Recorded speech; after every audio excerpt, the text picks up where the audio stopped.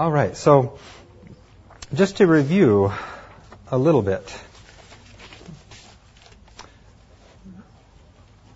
We discussed this morning, first of all, what was the purpose of the sacrificial system. And that whole first page of quotes reveals the ideal, which is, what does God really want? He wants the law written on us on the heart. All right? He desires mercy. He desires kindness. And the false picture that Satan has tried to run in parallel with this, with the true meaning of the sanctuary system, is a fearful God who needs to be appeased. That is the picture of idolatry all the way through the Bible. And so on the second page there, we reviewed, just like at the cross and so many things, God shows us the ideal. Okay, Jesus, His life, His death, we see the perfect reflection of the character of God, the principle of His kingdom. And at the same time, we see the greatest malignant nature of sin, the horrible consequences of sin and rebellion. We see the character of Satan exposed. Same thing with the sacrificial system. We see the horrible consequences of sin. It was to remind the people of their sins. And we talked about Adam. Killing that first lamb had to have been a brutal, disgusting experience, and that was the whole point. And then, even in the Old Testament time, they would certainly have the idea, as they think through what is going on with the killing of the lamb and with this blood that is moving from one compartment to the next, that there is a remedy to this problem. Okay, we see that remedy clearly as we look at the cross and then look back on this whole system. But the remedy is meant to bring us to reconciliation, at one-ment with God. It is meant to be healing.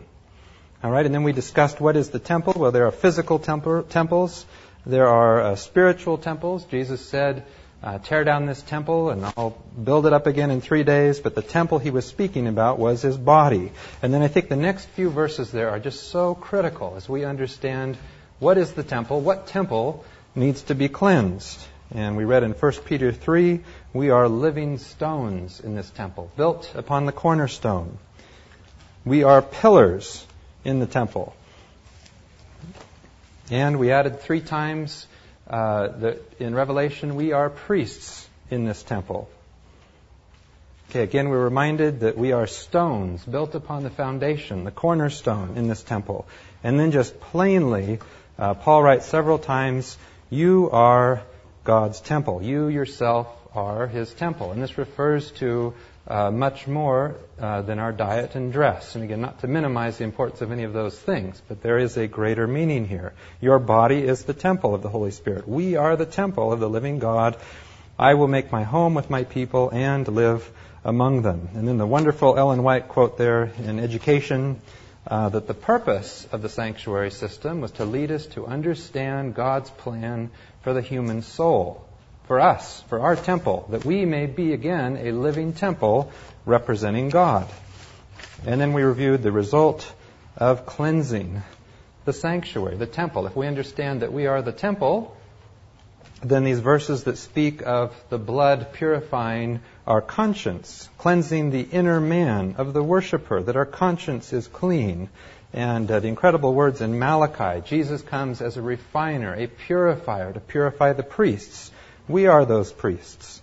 And then again, the incredible interpretation of Ellen White describing Jesus coming into the physical temple. He came into the physical temple to show His desire, His mission, which was to restore the temple of the human soul, to restore our minds, that we are purified and cleansed from the lies that have been told about God. So as we go to the next page here, what we're going to go through this afternoon is the details of this whole system. And the Bible really invites us to do so. As we go through each of these pieces of furniture, for example, the Bible really gives us a lot of information with which to try to put this together. So let's have prayer as we begin this afternoon. Dear Father, we accept your invitation and the wise words of your prophet in these later days, of the great significance of the sanctuary system, the great meaning, and we want to understand. Thank you that you invite our inquiries, that you want us to be settled into the truth because the evidence is compelling, like the two men on the Emmaus Road. We pray that we may be led to the truth, that it will settle in our minds, we'll be convinced, and that like Job, there will be one thing we are convinced of above everything else, and that is the kind of person you are. Amen. Well, now just in this picture, which I cut and paste here from the internet, I realized later that it's not completely accurate. For example, the most holy place is a perfect cube. But anyway, just as we look at this and we think of, okay, outside the outer court, and there's the court inside the tabernacle, the holy place, and the most holy place. Just as kind of an intuitive thing, where do we want to be in this diagram? Do we want to be in the outer court? We want to be in the most holy place, don't we? That's our destiny, face to face with God. And this whole system is designed to show us how we arrive in that face-to-face relationship with God. And so we read here about the Day of Atonement in Leviticus 16, the bull and the goat used for the sin offering, whose blood was brought into the most holy place to take away sin, shall be carried outside the camp and burned. Skin, meat, and intestines shall all be burned. And we read Paul's interesting parallel to this. Of course, Jesus was killed outside the city by unbelievers. And Paul's words here in Hebrews 13, the Jewish high priests bring the blood of the animals into the most holy place to offer it as a sacrifice for sins. We'll discuss the specifics of that. But the bodies of the animals are burned outside the camp. For this reason, Jesus also died outside the city in order to purify the people. That is the whole point. When you go back and read that whole section in Leviticus 16, the point was to purify the people, to purify the priests. So he died outside the city in order to purify the people from sin with his own blood. And of course, we think about the effect even this had on the heathen officer there who saw what had happened, and he praised God, saying, certainly he was a good man. And Jesus came, he lived, he died, not only for his own people, all right, but that the Gentiles and everyone may be brought in. Okay, so we are to be drawn in to God by this process. And what's so incredible, of course, is we think about the Shekinah glory, all right, that represents the Trinity, and we remember that the Son, one member of the Trinity, left, all right, his incredible place, position in heaven, and where did he go? He became, as we discussed yesterday, down, down, down, down, nothing. He died, and then he goes back into the most holy place, all right, for the purpose of that we should follow him. Okay, we're invited to follow him in.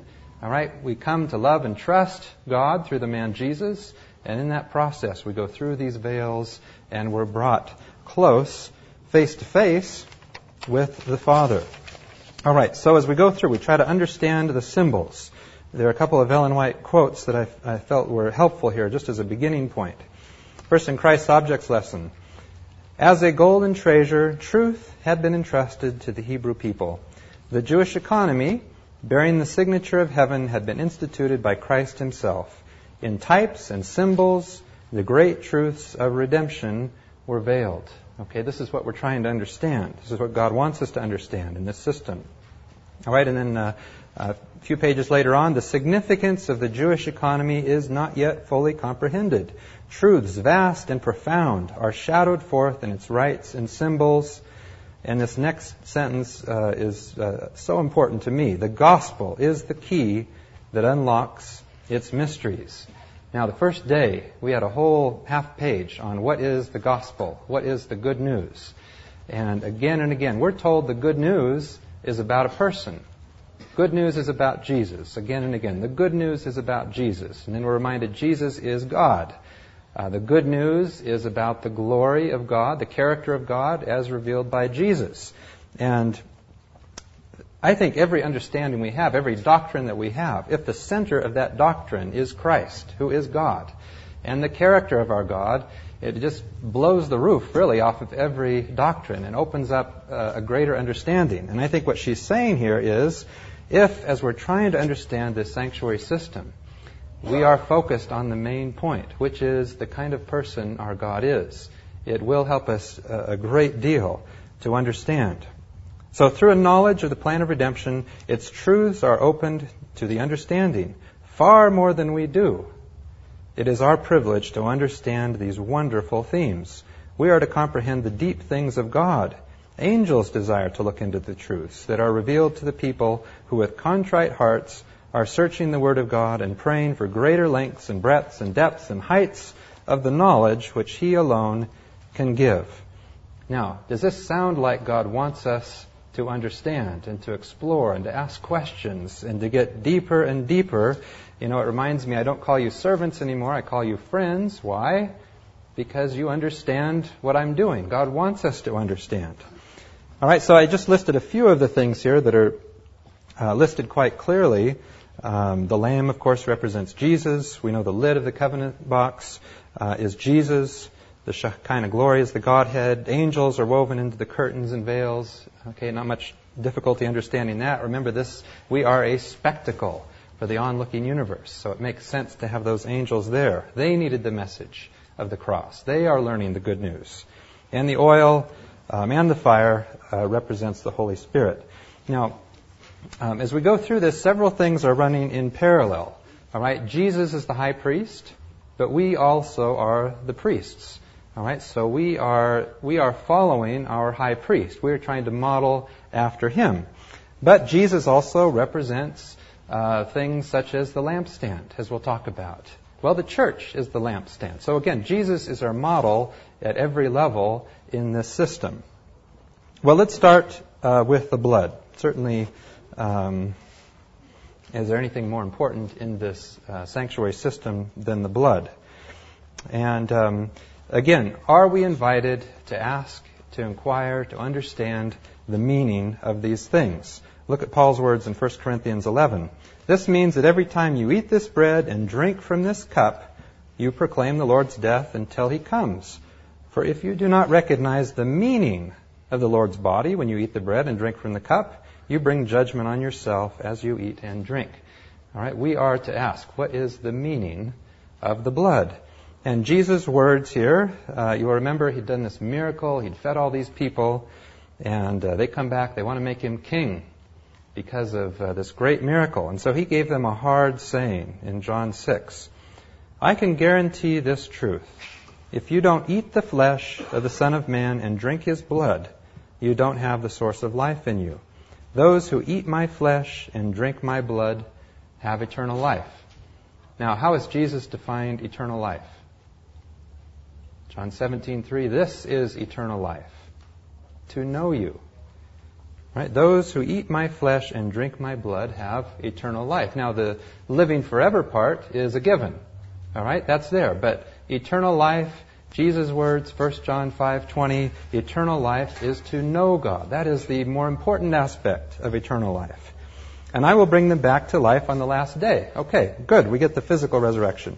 My flesh is true food and my blood is true drink. Those who eat my flesh and drink my blood live in me and I live in them. Now, certainly Jesus here is not talking about cannibalism in this explanation. So what does it mean to eat the flesh and to drink the blood of Jesus? So notice there, I just equated. He equates eating His flesh and drinking His blood with eternal life, and we know eternal life is to know God, and to eat His flesh and to drink His blood is to be one with God. He's in us, we're in Him. All right, this whole process. So we just look here at another place. The clear words, eternal life means to know you, the only true God. How do we know God? Through the man Jesus Christ. Okay, and then Paul later in Philippians, yes, everything else is worthless compared with the priceless gain of knowing Christ Jesus, my Lord. That's eternal life. I have discarded everything else, counting it all as garbage, so that I may have Christ and become one with Him. All right, so here, to know God is eternal life. To know God is to be one with Him. Now, notice in one circumstance, Jesus is talking with people who wanted to make him king, he was not wanting to be king of an earthly kingdom, you'll remember. So he gave them this very veiled and hard understanding. Remember, they said, this is a hard saying. This is too hard. And his disciples, he even turned to them and said, do you want to go too? And, they said, well, where will we go? All right, this is a hard saying, to eat his flesh and drink his blood. But later on, when he's talking with his disciples plainly and clearly right before his death, he says, this is eternal life, to know you. And the greatest desire of Paul was to know Jesus and to become one with him. And so this blood, the very real, literal, physical blood of Jesus, represents the great truth, the life, the death about our God. And what is it the blood always does? The blood always cleanses. What is that breaks down and destroys the lies and the distortions that have been told about the character of our God? It's the truth about our God. He came to reveal the truth so that the lies are completely shattered that Satan has brought. And so when we come to descriptions such as familiar words in Hebrews 9:22, and almost all things are by the law purged with blood, and without the shedding of blood there is no remission. And another translation, in fact, according to the Hebrew law, practically every purification, healing, takes place by means of blood. And if there's no shedding of blood, there is no remission. Now, I saw a patient recently who was a lady who had been diagnosed with breast cancer about 15 years ago. And she went through and had chemotherapy and radiation treatment, and she's been cancer-free. She's been in remission for 15 years. Now, would it be better to say that her cancer has been pardoned or her cancer is in remission? She's been healed of the cancer. Now, of course, the cancer can always come back, but she is in a state of healing at this point.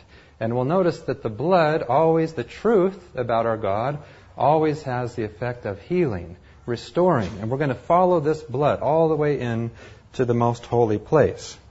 And we'll notice when this blood is applied, where was it applied? To the horns. All right, that may be significant. So let's now talk about the priests. High priest, of course, is Jesus. We are the daily priests.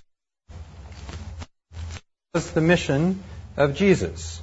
And he declared his mission in John 17:3-6. I glorified you on earth, talking to his Father, by completing down to the last detail what you assigned me to do. Your version probably says, I completed your mission. Which was what? I spelled out your character in detail to the men and women you gave me. Okay, his mission was to reveal the character of God, to destroy the lies that God is a vengeful, selfish liar that Satan has tried to make us believe. Okay, what is our mission as daily priests? Is not our mission the same mission as Jesus' mission? So we read in Malachi 2:7, it is the duty of priests to teach the true knowledge of God. We are to, in our words, our lives, our actions, we are to reveal the character of God. We follow Jesus. He is our pattern that we are following.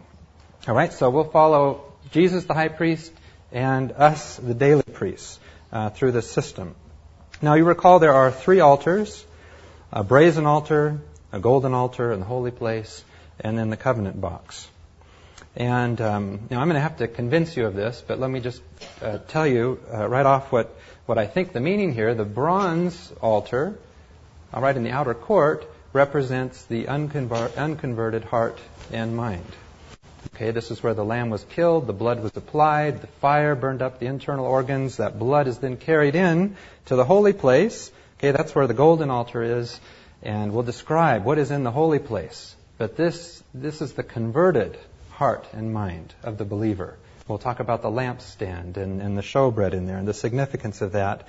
And then finally, the covenant box in the most holy place, I believe, represents the sealed mind, the person who is settled into the truth about God, his character, his principles. Now let's go back to the brazen altar. And we remember, what is it that wins us to God? Kindness of God leads us to repentance. Jesus' life, his death, And we read Jesus' words here in John 3, as Moses lifted up the bronze snake on a pole in the desert, in the same way the Son of Man must be lifted up, so that everyone who believes in him may have eternal life. In eternal life, we believe, we trust in God. We have this knowing, intimate relationship with God. For God loved the world so much that he gave his only Son, so that everyone who believes in him may not die. Now, have there been some believers who've died through the years? But have eternal life. Now, of course, we're resurrected, but I think the meaning here, a dual meaning, is we will not die spiritually, but we will come to life in the sense that we know God. Eternal life begins now.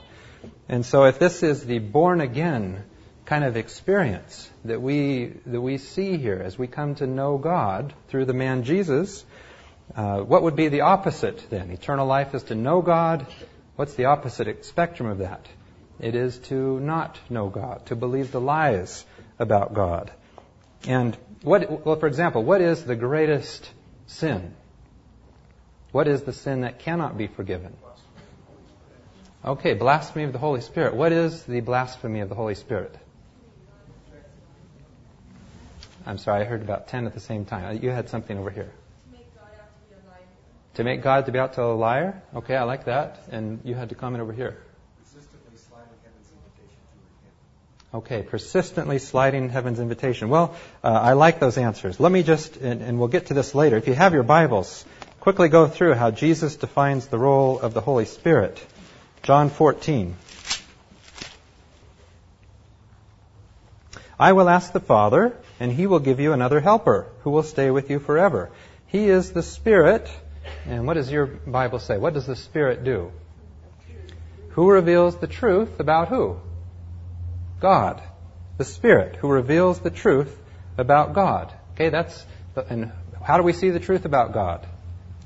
Primarily through Jesus. He reveals Jesus. He reveals the truth about God.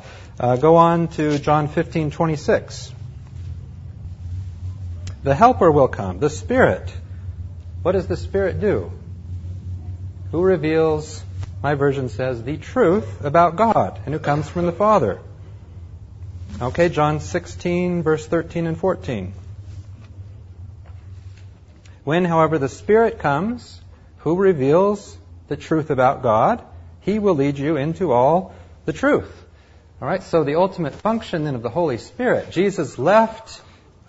He left and said, yet I'm with you always. But he sent the Holy Spirit so that we could be completely settled, reminded of the evidence. The Holy Spirit is to bring us to Jesus, which is to bring us to the truth about God. All right, so we have this incredible experience here, this reborn experience out at the brazen altar through the death of Jesus. And we read in Numbers 21:9, so Moses made a bronze snake and put it on a pole. Anyone who had bitten would look at the bronze snake and be healed. What happens when we're born again? We begin on the road to this process of character reformation and healing, to become like our God. Okay, and so I kind of spelled out here what would happen. The head of the household would bring in this perfect lamb for sin. It was examined, found to be spotless. The same man killed the sheep, the blood was drained, blood was placed on the horns of the brazen altar. Now, just what do you think of when you think of a horn in the Bible? What is that usually? Daniel in horns, power, pride. That little horn was proud, blasphemous, selfish. All right, these horns get smaller as we follow from this bronze altar to the golden altar. All right, so the truth is applied to our selfish, sinful nature. And the lamb was then placed by the priest on the brazen altar. So again, the lamb is Christ, and the fire that burns that sacrifice is the Holy Spirit. Holy Spirit, remember, brings the truth about God. And so as the organs are burned up, this represents the old man of selfishness burned up and transformation in character. All right, now what happens when someone is born again? What's the first thing? Baptism. Right? We come into the truth, we become baptized. What is right there after the brazen altar? There's the laver. And so the man bringing in the lamb would follow by faith the priest, as he would then go into the holy place. All right, and so they would wash there at the laver. And of course, what did Jesus do as he began his ministry? As an example to us, he became baptized and then invites us, follow me in. All right, and so the words here in John 3, I'm telling you the truth, replied Jesus, that no one can enter the kingdom of God without being born of water and the Spirit. Same things we're talking about here. Fire, truth, the water, the laver, the Holy Spirit. A person is born physically of human parents, but is born spiritually of the Spirit. Now, which birth is more important? Physical birth, spiritual birth? Doesn't God desire more than anything else that we are reborn? We have this spiritual rebirth. So this whole process described here in the sanctuary is to lead us to understand. All right, so we enter now into the holy place. Remember, where we want to be. We want to be in the most holy place. All right, but what separates us from the most holy place? Well, there's a veil in between the outer court, or the court of the sanctuary and the holy place, and there's a veil between the holy place and the most holy place. All right, so the veils represent the lies and the distortions. We see, we understand, now we enter in here to the holy place. Remember the verse in 2 Corinthians 3.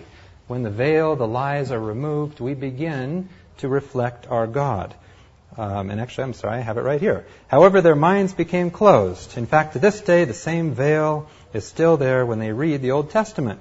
It isn't removed because only Christ can remove it. Yet even today, when they read the books of Moses, a veil covers their minds. But whenever a person turns to the Lord, okay, when we're reborn, we enter, we become part of the true church, the veil is taken away.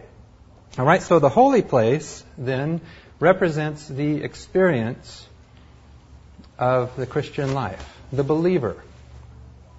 And so you remember there are 3 articles there. There's a table of showbread, a lampstand, and the golden altar with incense. All right, now first of all, the table of showbread. It's significant as I think we look at this bread and the manna. This bread was made by the priests. All right, who wrote the Bible? But holy men of God, inspired by God. All right, and so this bread was made by the priests, eaten on the Sabbath by the priests, and represents the Word of God. Deuteronomy 8:3, the Lord was teaching you that people need more than food to live on. Remember, the whole point here is the spiritual life, not the physical life. They need every word that the Lord has spoken. And so what happens is you eat bread. It's internalized, it's ingested. It becomes a part, diffuses throughout the whole body as we read and understand the Bible. So the Word of God becomes part of the person, part of the mind. We are in this process of settling into the truth. All right, the lampstand, the light is a witness about God. And in Exodus 25, it's significant that those lights were turned to face outside of the holy place, into the outer court. The buds, the branches, and the lampstand are to be a single piece of pure, hammered gold. And we'll just compare the bronze altar, and we move in, we have all this gold in the holy and most holy place. Make 7 lamps for the lampstand, and set them up so that they shine toward the front. Now, why do you think those lamps need to shine out of the holy place? What are we supposed to do? We're supposed to be a light to the world, right? And so make its tongs and trays of pure gold. Use 75 pounds of pure gold to make the lampstand and all its equipment. And then later, tell Aaron that when he puts the 7 lamps on the lampstand, he should place them so that the light shines toward the front. All right, so Jesus, our example, not surprisingly, represents the lampstand. The real light, which shines on everyone, was coming into the world in John 1:9. And later in John 8, Jesus spoke to the Pharisees again. I am the light of the world, he said. Whoever follows me will have the light of life and will never walk in darkness.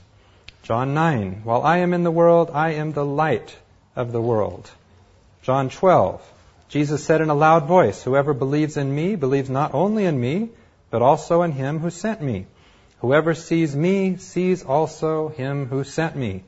I have come into the world as light, so that everyone who believes in me should not remain in the darkness. Invitation, come to the light of truth. And the 7 lamps, we read in Zechariah 4, the 7 lamps are the eyes of God probing the dark corners of the world like searchlights. Okay, so Jesus is the lampstand.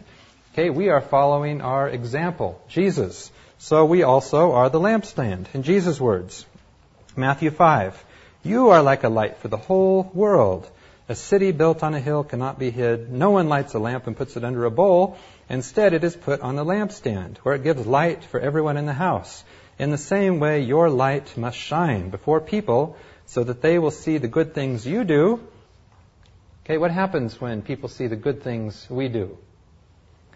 Well, they praise your Father in heaven. And I think it would be wonderful to sit down next to someone on an airplane and they say, oh, you're a Seventh-day Adventist. I've heard about you guys. You have some wonderful things to say about God. How did you come to the conclusion that He's so kind and gracious and even humble? I mean, shouldn't we be known, when someone sees something good about an Adventist, do we want to say, look at us Adventists? I mean, yeah, I think we want people to be drawn to us, but ultimately we want to bring people to God, right? To cause them to see the Father. And that should be our ultimate mission. In Acts 13, for this is the commandment that the Lord has given us. I have made you a light for the Gentiles, so that all the world may be saved. Okay, and if there's any doubt that we may be a part of this lampstand, in Revelation we read about Jesus walking in the holy place. And here is the secret meaning of the 7 stars that you see in my right hand, and of the 7 gold lampstands. The 7 stars are the angels of the 7 churches, and the 7 lampstands are the 7 churches. All right, so we bring this light to the world. Now, what is the source of the fire? There's oil, right? We'll get back to the Holy Spirit again. And now I put these verses in here. I think they're worthwhile reading again. The light that we have about God is because of the truth, the knowledge about His character. Okay, I will ask the Father, He will give you another helper who will stay with you forever. He is the Spirit who reveals the truth about God. The helper will come, the Spirit who reveals the truth about God and who comes from the Father. I will send Him to you from the Father, and He will speak about me, revealing the truth about God.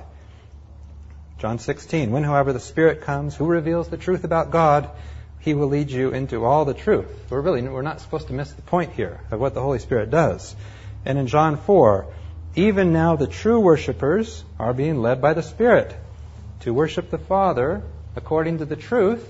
And what did we learn the truth about the Father yesterday? The Father Himself loves you.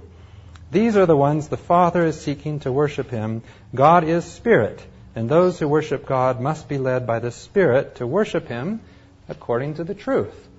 All right, so our source of light to the world at its roots is a true knowledge, the truth about our God. This is the good news. This is what we are to represent to the world. All right, and so you remember this was 75 pounds, solid gold, very ornate with buds, flowers, almonds, and this represents then the character of Christ.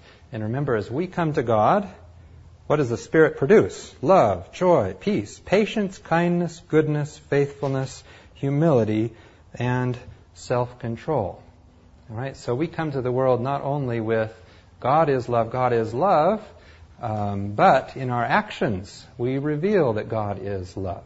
We don't say God is love and then our actions are in a different way. Our actions are in harmony with the words. Okay, so we have the bread, we have the lampstand.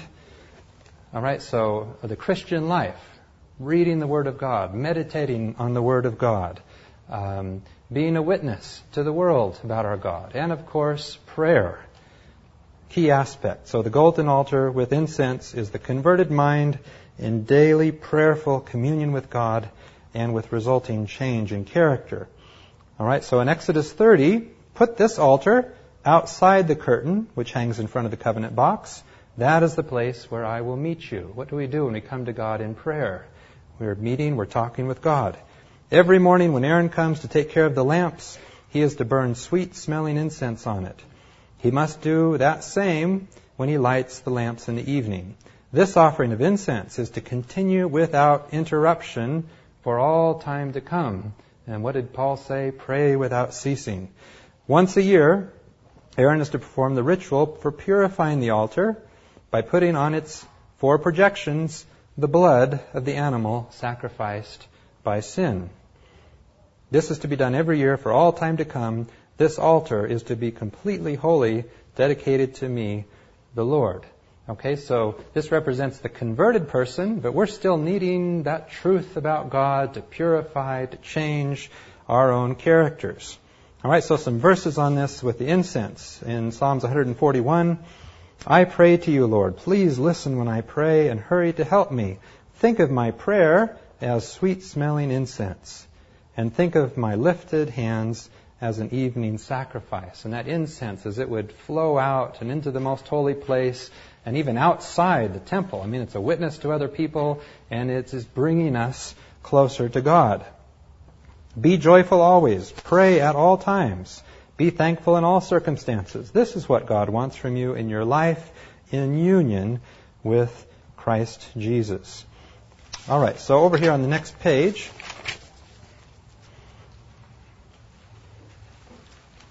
in Isaiah 65,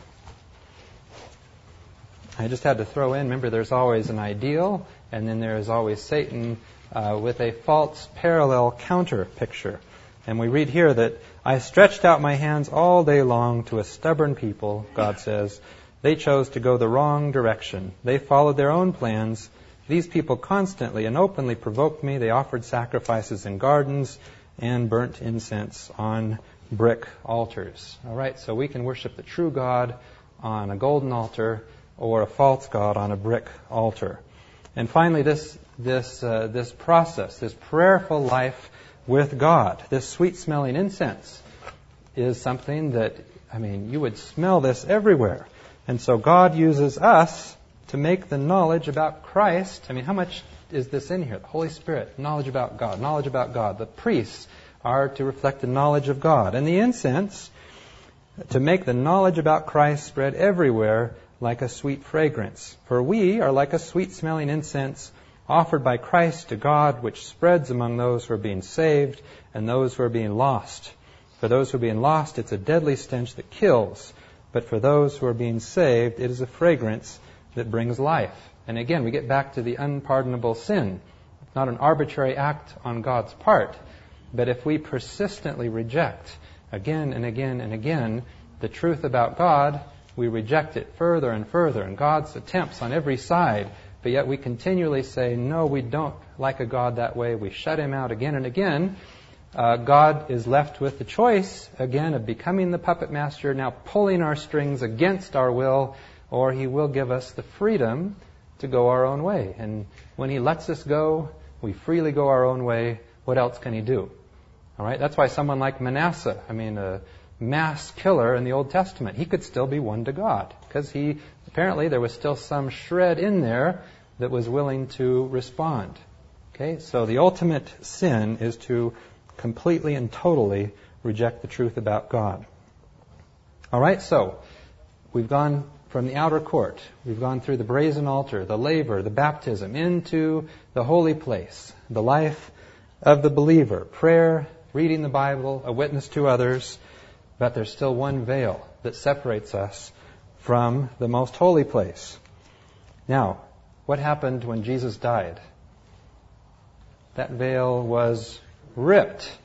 All right, now in everything that I have just described, what would be the significance then of that veil being ripped?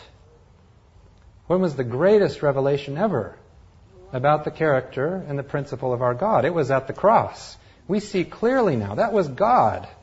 And this experience at the cross, when we really understand what went on there and what our God did, it brings us closer to Him through the veil.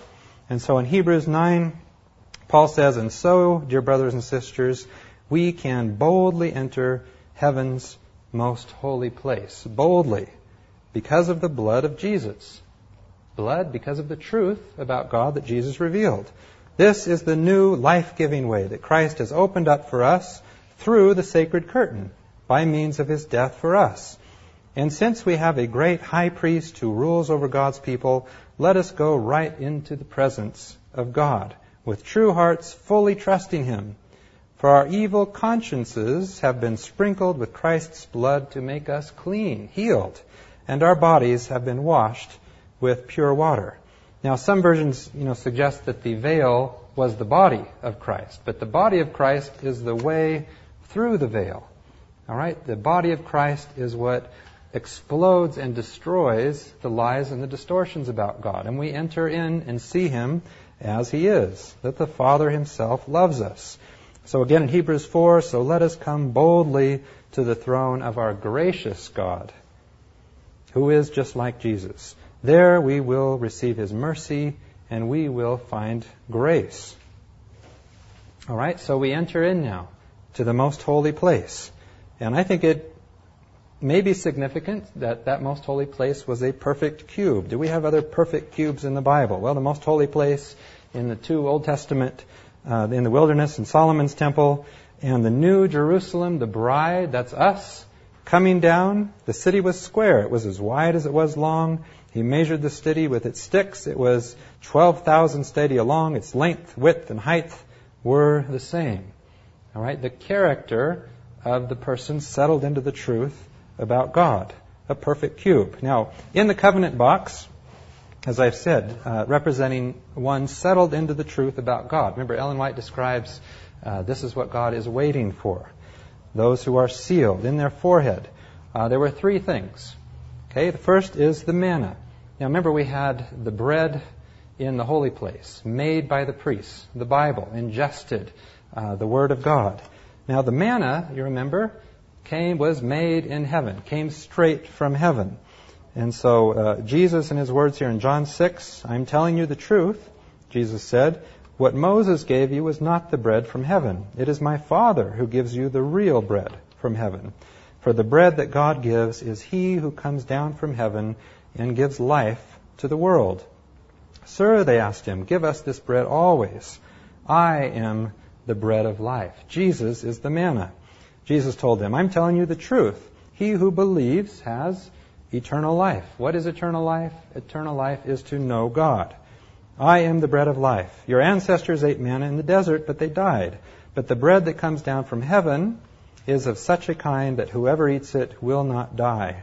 I am the living bread that came down from heaven. If you eat this bread, you will live forever. All right? We internalize, ingest the life, the character of Jesus becomes a part of us. We will enter into this eternal life experience. The bread that I will give you is my flesh, which I give so that the world may live. The living Father sent me, and because of Him I live also. In the same way, whoever eats me will live because of me. This then is the bread that came down from heaven. It is not like the bread your ancestors ate, but then later died. Those who eat this bread will live forever.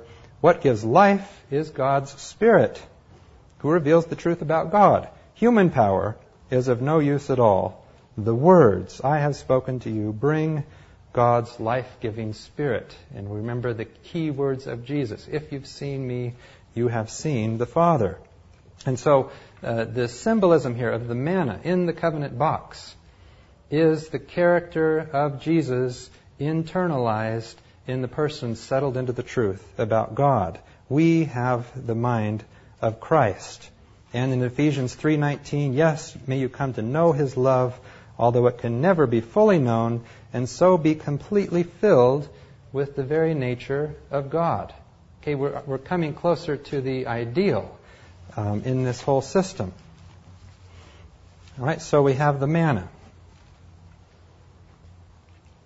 Next is Aaron's rod with almonds and flowers. And you remember the story of how this rod budded. Remember, there was a complete chaos and rebellion. And this rod went in and it blossomed as a sign of who the true priest was. Okay, so in number 17, write each man's name on his stick, and then write Aaron's name on the stick representing Levi. The next day, when Moses went into the tent, he saw that Aaron's stick, representing the tribe of Levi, had sprouted. It had budded, blossomed, and produced ripe almonds. All right, these are the true priests. Okay, remember, who are the true priests? The true believers? We are the priests of God. We read this morning in Malachi that Jesus' mission was to purify the priests. And this is such an important verse. Let's read it again. I put it in a different version this time, just to make it a little bit different. Behold, I send my messenger, and he shall prepare the way before me. And the Lord, the Messiah, whom you seek, will suddenly come to his temple. The messenger or angel of the covenant, whom you desire. Behold, he shall come, says the Lord of hosts. But who can endure the day of his coming? And who can stand when he appears? For he is like a refiner's fire, and like fuller's soap, that is, to purify, to cleanse. He will sit as a refiner and purifier of silver, and he will purify the priests, the sons of Levi, and refine them like gold and silver, and they may offer to the Lord offerings in righteousness. Okay, and so the stick here representing the priests, and the blossoming, again, would kind of like the lampstand, would represent the character of Christ in his people. And also, I think perhaps reminiscent of the description here in Zechariah 3, again in this great controversy. In another vision, the Lord showed me the high priest Joshua standing before the angel of the Lord, and there beside Joshua stood Satan, ready to bring an accusation against him. The angel of the Lord said to Satan, May the Lord condemn you, Satan. May the Lord who loves Jerusalem condemn you. This man is like a stick snatched from the fire. Joshua was standing there wearing filthy clothes. The angel said to his heavenly attendants, Take away the filthy clothes this man is wearing. Then he said to Joshua, I have taken away your sin and will give you new clothes to wear. And what do the new clothes represent? The robe of righteousness. Again, the character of God reflected in his true people, the priests, the Levites. Okay, so we have the manna, we have the rod with almonds and flowers, and then finally, I think most significant of all, the Ten Commandments. Why are those 10 commandments in the covenant box? Well, the Lord says, The time is coming when I will make a new covenant with the people of Israel and with the people of Judah. It will not be like the old covenant that I made with their ancestors when I took them by the hand and led them out of Egypt. Although I was like a husband to them, they did not keep that covenant. The new covenant that I will make with the people of Israel will be this. I will put my law within them and write it on their hearts. I will be their God, they will be my people. None of them will have to teach a neighbor to know the Lord, because all will know me, from the least to the greatest. Notice the parallel here between the law written on the heart. Okay, what is the parallel along with that? They know God. Okay, so the law is on the heart. I will forgive their sins. I'll no longer remember their wrongs. I, the Lord, have spoken. This point is so repetitious in the Bible. In Ezekiel 11, I will give them a new heart and a new mind. I will take away their stubborn heart of stone and give them an obedient heart. Then they will keep my laws, because they're internalized, and faithfully obey all my commands. They will be my people, and I will be their God. And later in Ezekiel, I will sprinkle clean water on you and make you clean from all your idols, false picture of God, and everything else that has defiled you. I will give you a new heart and a new mind. I will take away your stubborn heart of stone and give you an obedient heart.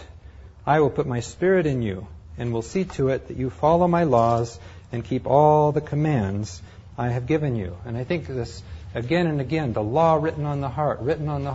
Well, the mind, right, is where we do our thinking, is an invitation to remind us of these 10 commandments in the covenant box. Now, along with that, and with this new covenant, there is much talk about blood. And let's remember how we tried to describe what the blood is. What happens as this blood comes in to the most holy place? And let's first remind, what did the blood mean in the Old Testament system? In Exodus 24, then he took the book of the covenant in which the Lord's commands were written and read it aloud to the people. They said, we will obey the Lord and do everything that he has commanded. Then Moses took the blood in the bowls and threw it on the people. He said, this is the blood that seals the covenant, which the Lord made with you when he gave all these commands. And when we read in Leviticus 16, what was the point of this Day of Atonement? Look at what it was supposed to accomplish. Leviticus 16:16. In this way he will perform the ritual to purify the most holy place from the uncleanness of the people of Israel and from all their sins. And I'm sorry, I don't have the verse here, but it continues on in Leviticus 16. On the 10th day of the 7th month, the Israelites and the foreigners living among them must fast and must not do any work. This was to afflict oneself. On that day, the ritual is to be performed to purify them, to heal them from all their sins so that they will be ritually clean. The high priest, properly ordained and consecrated to succeed his father, is to perform the ritual of purification. He shall put on the priestly garments and perform the ritual to purify the most holy place, the rest of the tent of the Lord's presence, the altar, the priests, that's you and I, and all the people of the community. Okay, this was what happened on this Day of Atonement. There was a healing. It was to point towards a healing, a restoration. All right, so in Hebrews 9:9, this was a symbol for the time then present when gifts and sacrifices were offered that could not perfect the conscience, the mind of the worshiper. All right, but now we have a new covenant. And let's read about that. In Matthew 26, Jesus, of course, who understood this better? And so he wanted to remind his disciples, what is the meaning of this? And so in Matthew 26, then he took a cup, gave thanks to God, and gave it to them. Drink it, all of you, he said. This is my blood, which seals God's covenant. And then again, coming back to Hebrews 9. Since this is true, how much more is accomplished by the blood of Christ? Through the eternal Spirit, he offered himself as a perfect sacrifice to God. His blood will purify. Blood, truth, always purifies our consciences, our mind, from useless rituals so that we may serve the living God. For this reason, Christ is the one who arranges a new covenant so that those who have been called by God may receive eternal blessings that God has promised. Okay, and just moving on a few verses here into Hebrews 10. Because Jesus Christ did what God wanted him to do, we are all purified from sin by the offering that he made of his own body once and for all. With one sacrifice, then, he has made perfect forever those who are purified from sin. And the Holy Spirit also gives us his witness. First he says, this is the covenant that I will make with them in the days to come, says the Lord. What's the point of the new covenant? I will put my laws in their hearts and write them on their minds. Again, that's why those 10 commandments are there. So what happens if we live in this way? Well, but if we live in the light, just as he is in the light, then we have fellowship with one another, and the blood of Jesus, his Son, purifies us from every sin. And then there are a number of verses here. I know I'm just giving you a lot of text, but I feel like in a short time I'm trying to make my case here for what I think is going on. That you have these and you can read through these, but the next few verses point to the ideal, that when we have the law written on their heart, and remember the law is a reflection of the character of God. Ellen White's words. It is a transcript of his character. The law is to point to love God and to love neighbor. And these verses, I read them yesterday, just in 1 John. They're so meaningful. And if some of you are here today that weren't here yesterday, I think we should make the point again that this change of character can be viewed as a real turnoff if it is seen as a daunting command, God pointing the finger, you must be perfect. You must be perfect. But the point that I've tried to make is that it is a natural response, that as we turn to God, that there is a change in our character. It's unavoidable that we do become like the God we love, worship, and admire.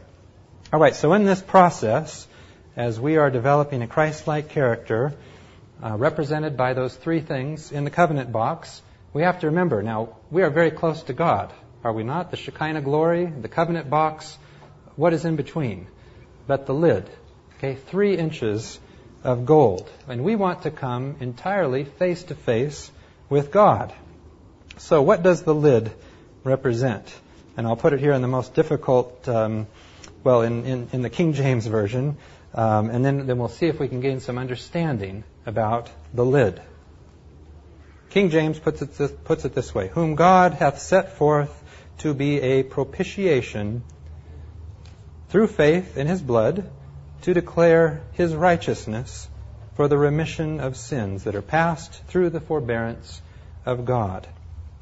Now, the Greek word, which the King James Committee here translated as propitiation, the Greek word is hilasterion, which is very literally the lid.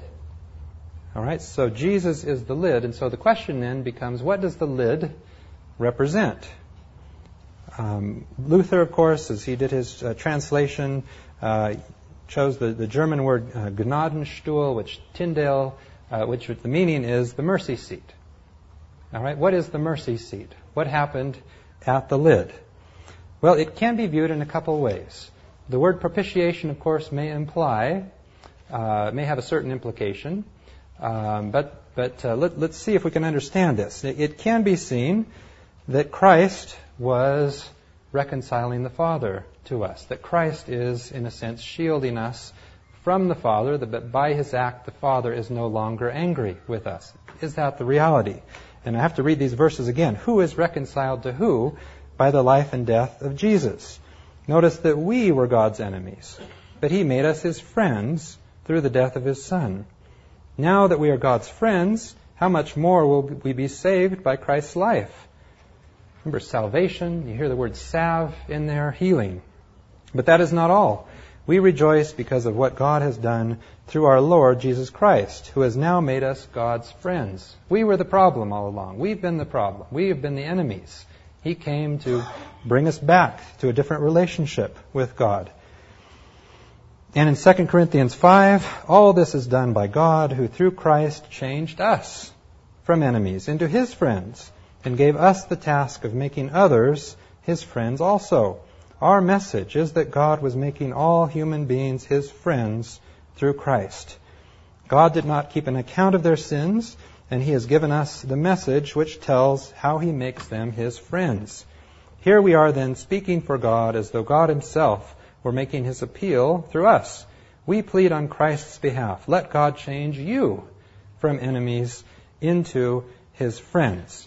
So in this process, if we are here, the covenant box, the Shekinah glory, the lid, is not the function here reconciliation, at-one-ment, to bring us to God, face to face.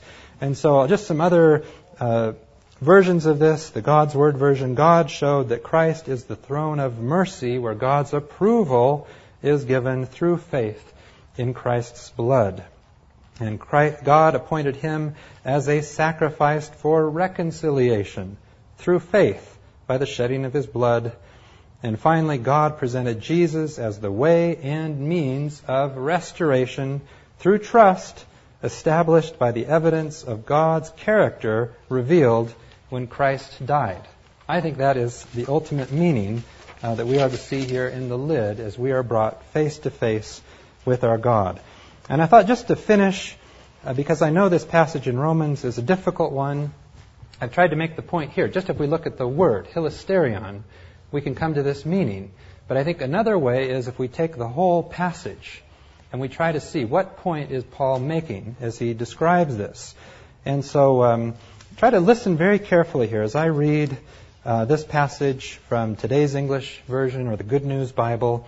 And what is the main point that Paul is trying to make here as he builds up and he describes what happened here at the lid. For no one is put right in God's sight by doing what the law requires. What the law does is to make us know that we have sinned. But now God's way of putting people right with himself, what is his way of putting people right with himself? That's what we're asking. Has been revealed. It has nothing to do with the law, even though the law of Moses and the prophets gave their witness to it. God puts people right through their faith in Jesus Christ. And it's worthwhile pointing out here that in the Greek, same word, faith, believe, trust, there is one word for that. Through their faith, through their trust in Jesus Christ. God does this to all who believe, all who trust in Christ.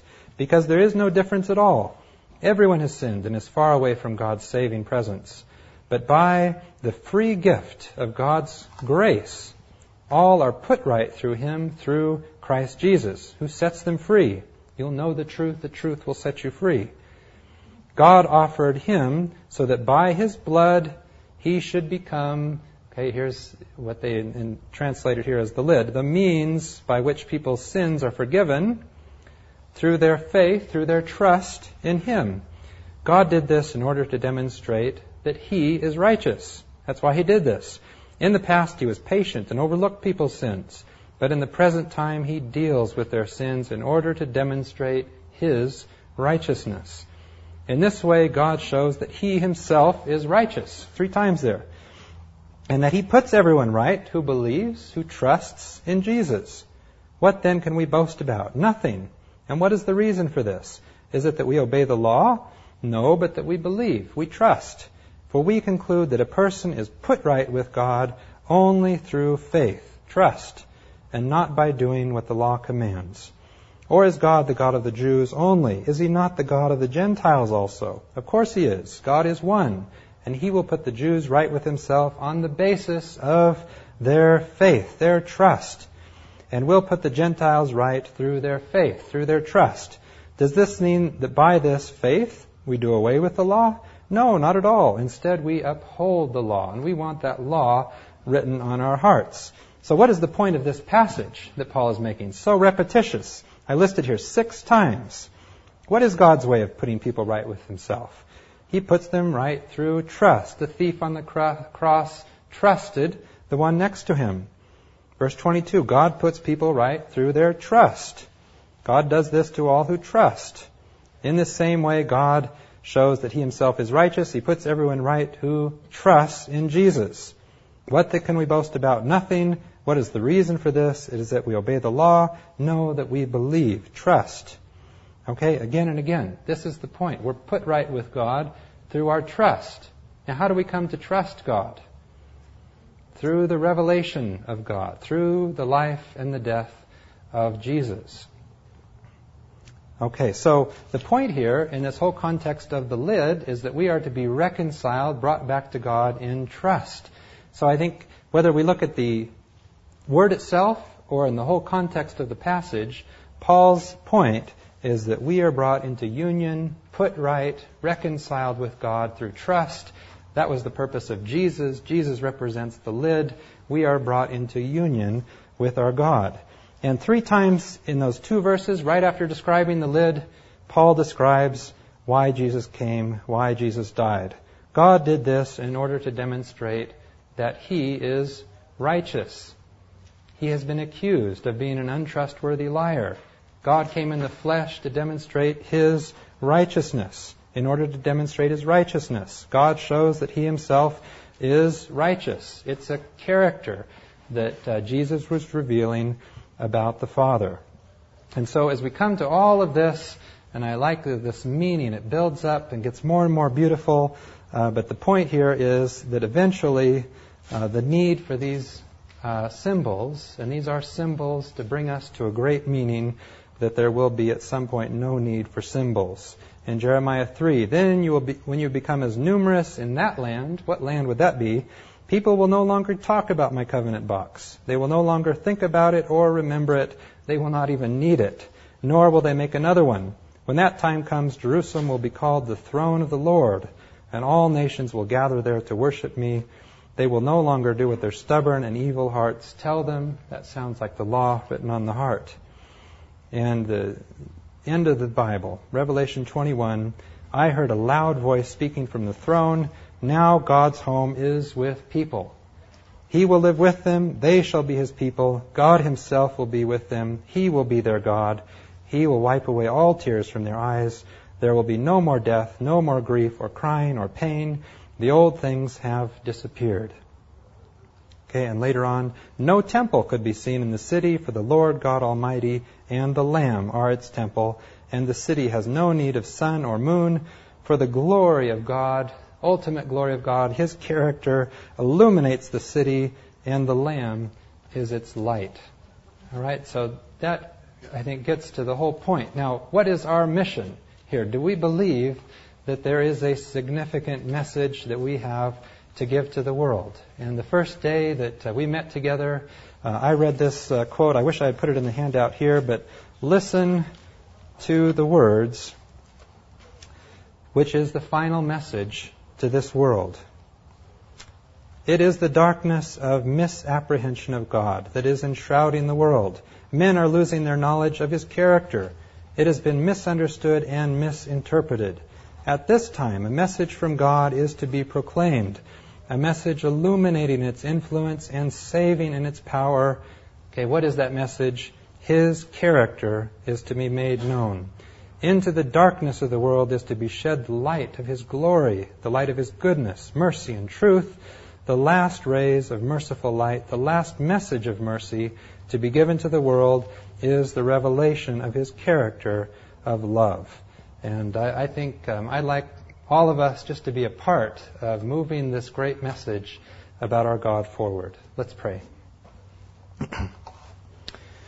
Dear Father, truly in many and various ways, You have done everything possible, I think, as we've discussed this week, from the beginning of this rebellion through the difficult Old Testament times, and then in amazement that the God of infinite, unapproachable light would become a human baby and would grow up and live in a place like Nazareth and would eventually die such a horrible death.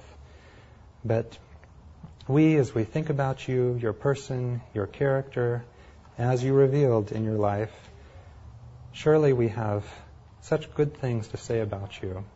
And we pray that this message about You, Your character, that it will go throughout the world, both in our words, but also in our actions, as we love our neighbor, as we love ourselves. Thank You, God. Amen.